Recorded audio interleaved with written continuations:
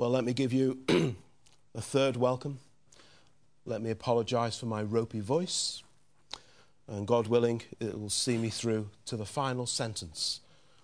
And after that, it can do whatever it wants.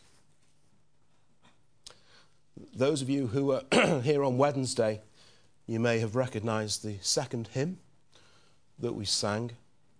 And did you notice the verse that I highlighted that isn't in our hymn books? I took the liberty of sliding it in. That hymn originally had 14 verses. So I thought each time we sing it, I'll add one. And, you think I'm joking?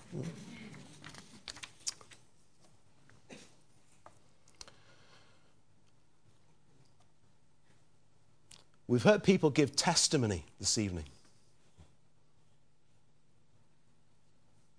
Testimony is an important aspect of the Christian life.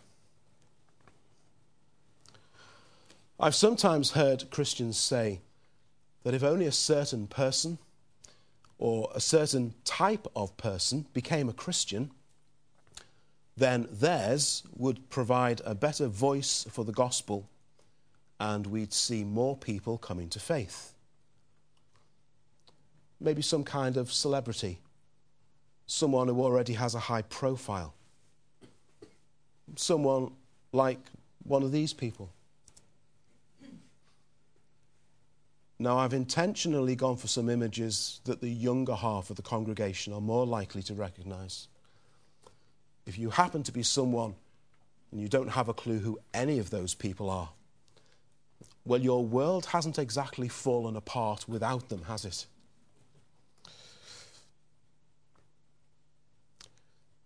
Surely, if someone like this becomes a Christian, then that would provide the Christian message and the church with much more credibility, surely?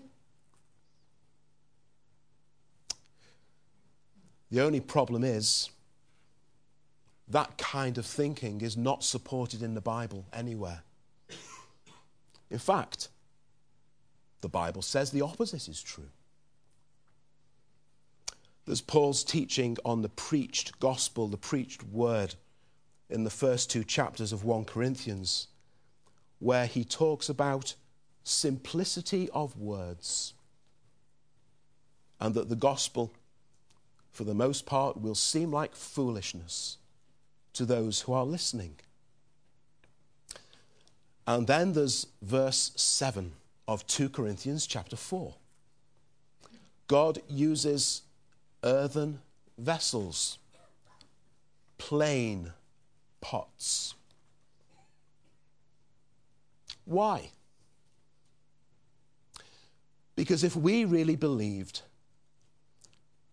that Stephen Gerrard and Wayne Rooney were responsible for bringing people to faith in Christ, we'd find ourselves elevating them, crediting them,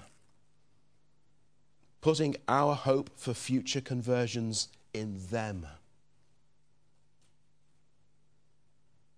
Were people like that ever to come to faith? But 2 Corinthians chapter 4 verse 7 makes it clear that God uses plain pots. And then he tells us why. That the excellence of the power may be of God and not of us. It's not down to having some excellent person. It's down to the excellence of God. And you see, that's the whole point of Christian testimony. It's of God. It's about God, not us. A testimony is not an autobiography. It's not about me and my life story. A testimony says, I've got something far better to talk about than to talk about myself. I've got someone far greater for you to look to than for you to look to me. So in 2 Corinthians chapter 4 again, if you just have a look at verse 5, What does Paul say? We do not preach ourselves, but Christ Jesus the Lord. It's not about us. If you were listening to Simona's testimony, if you don't know the family, you'll have realized that her husband, Ciprian, was diagnosed with cancer at the beginning of this year. Now, the skeptic may ask, so how did it all turn out for Ciprian and Simona? Well, the answer to that question is very well. The treatment appears to have been completely successful. Ciprian's health and strength is steadily improving. Okay, says the skeptic. So, if it had been a different outcome, we may not have heard Simona saying what she said. Now, that's a fair point. And I wouldn't hold it against anyone who might be in this congregation who was thinking the same thing. Easy to get to the end of the year and give a testimony like that when everything turned out well. But here's how I respond to that. First of all, in this church, we don't believe that being a Christian means that God is ultimately going to make every aspect of your life in the future a runaway, rip-roaring success. We don't believe that because the Bible doesn't teach that. There is no guarantee or promise that you'll rise to the top in whatever you turn your hand to. In fact, the Bible clearly teaches that Christians will have all kinds of difficulties because they are Christians. What the Bible does promise is that God will always give strength and grace for you to endure, for you to carry on and be faithful and be joyful and even to be content in the midst of trials. And actually, that was at the heart of Simona's testimony, wasn't it? That at every stage, when they didn't know what the outcome was going to be, God was with them. God was helping them. Jesus said something very curious, which we find recorded at the end of Matthew chapter 11. From verse 28. For some of you, these are well-known verses. He said, "Come to me, all you who labor and are heavy laden, and I will give you rest." Now, here's the curious bit. "Take my yoke upon you and learn from me, for I am gentle and lowly in heart, and you will find rest for your souls. For my yoke is easy, and my burden is light."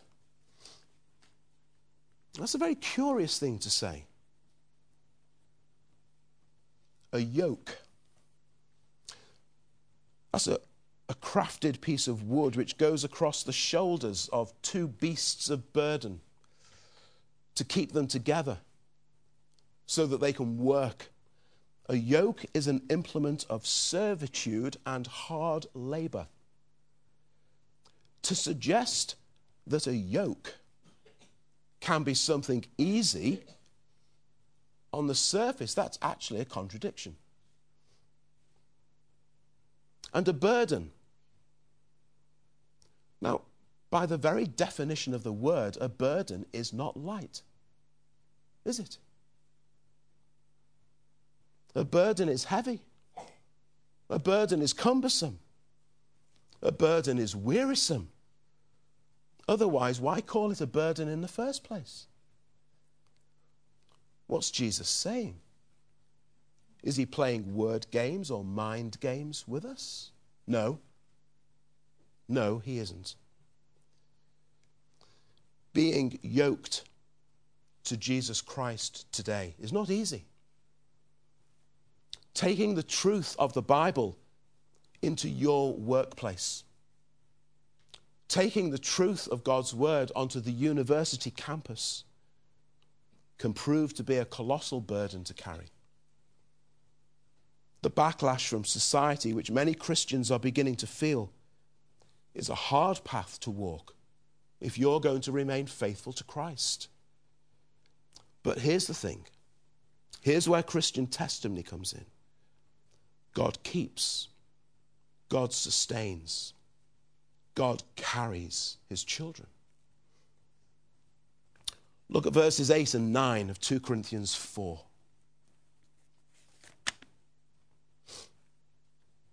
Hard pressed, perplexed, persecuted, struck down, yet not, but not. Does God promise by means of his apostle in those verses that you'll never be hard pressed? No, he doesn't. In fact, you won't just be hard pressed. You'll be hard pressed on every side. Does God promise that you'll never be at a complete loss as to how you're going to cope or how things will turn out? Does God promise that you'll be spared persecution?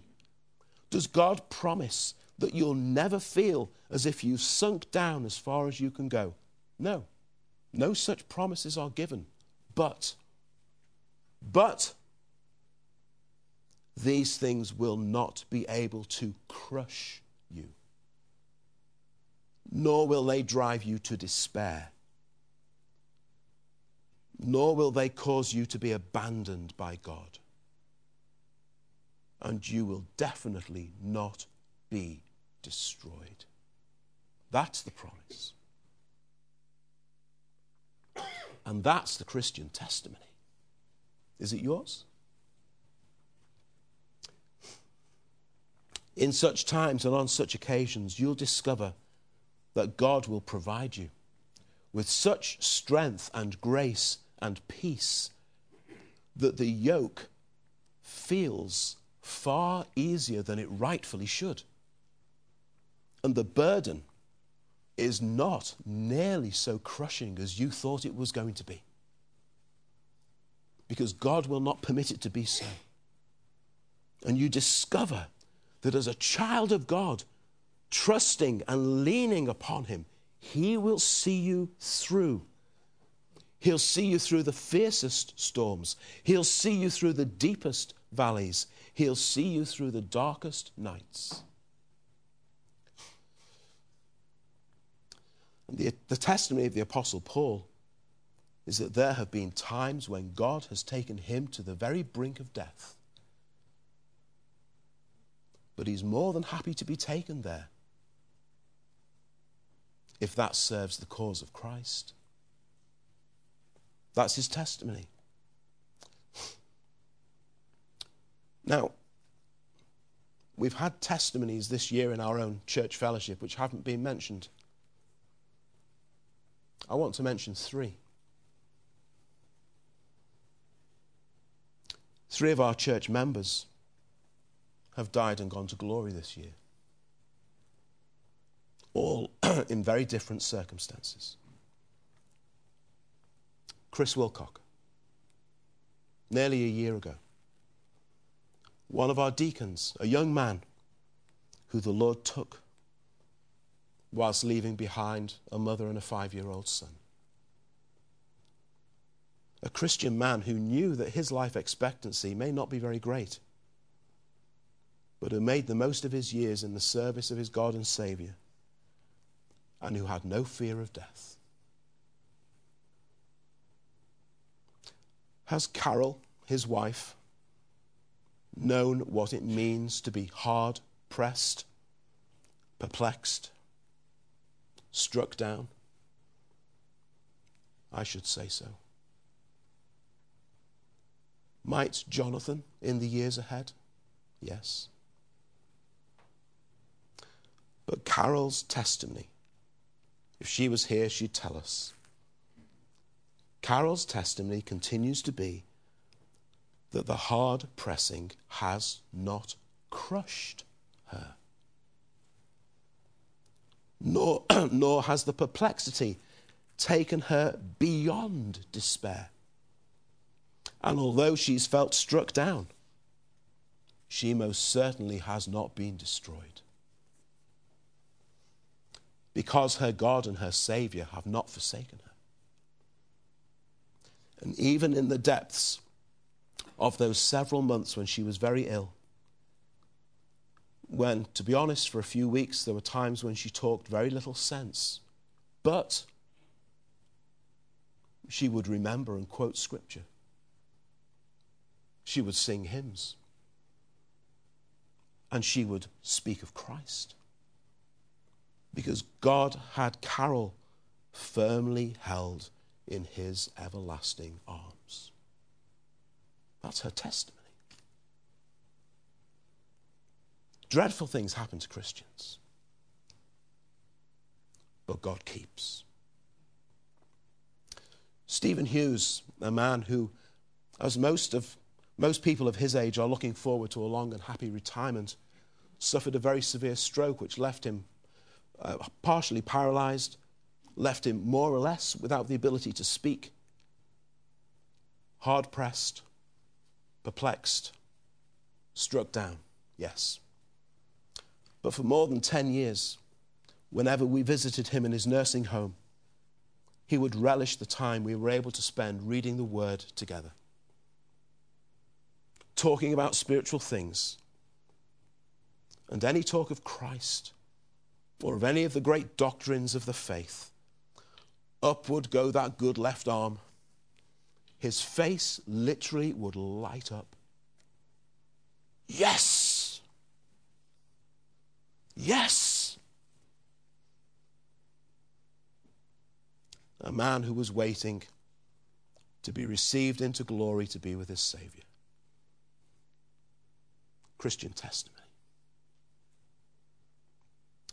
Our oldest member, Claire, who the Lord took to glory earlier in the summer.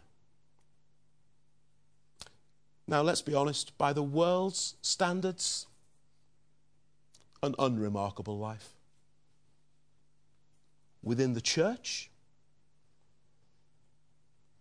a prayerful, faithful, gracious, encouraging example. Just like the other two I've mentioned. A child of God whose earthly pilgrimage lasted more than 86 years. A godly lady who would take any opportunity to talk to a stranger about the things of Christ. On the bus on the way to Southport or wherever she was going. And, like Chris and Stephen, had no fear of death. I know where I'm going, she would say. The Lord can take me when he's ready, because I'm ready. It's Christian testimony. It's Christian testimony that makes much of God and points away from yourself, points people to Christ, in whom is our only hope. 3 funerals in 1 year is not typical for us as a church. But ultimately, that is what every single one of us is being made ready for. Are you ready? What's your testimony in the face of death? This time, last year, we didn't know Chris only had 3 weeks to live. Are you ready? He was. And we rejoice. Do you know?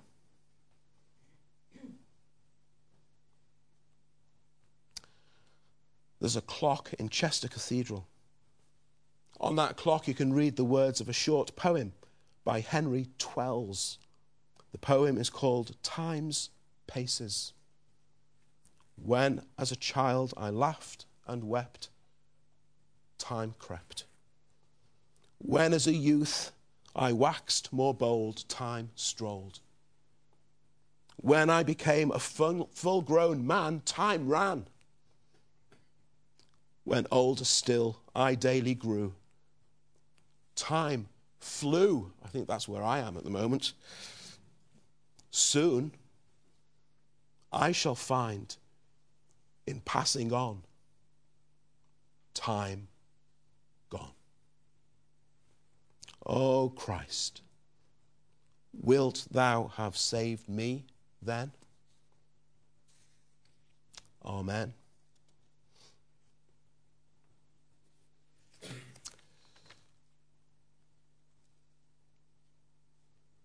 Paul could write in 2 Corinthians chapter 4 at verse 14, knowing that he who raised up the Lord Jesus will also raise us up with Jesus and will present us with you.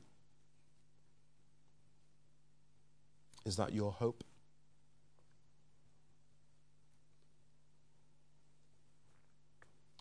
Now, if any other organization or group or society had found that during 2017 they'd had 3 funerals and someone diagnosed with cancer, they might have had reason to say what a dreadful year it's been.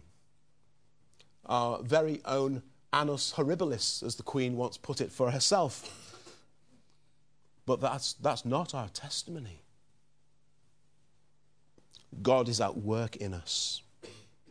God is at work through us for Jesus' sake, that the life of Jesus may be manifested in our mortal flesh, that more and more people might see Christ in you and in me. That's what the Christian life is all about, surely. That our lives give full evidence of God's saving and sustaining love and power and grace. How we thank you for the Christian testimony that we've heard this evening.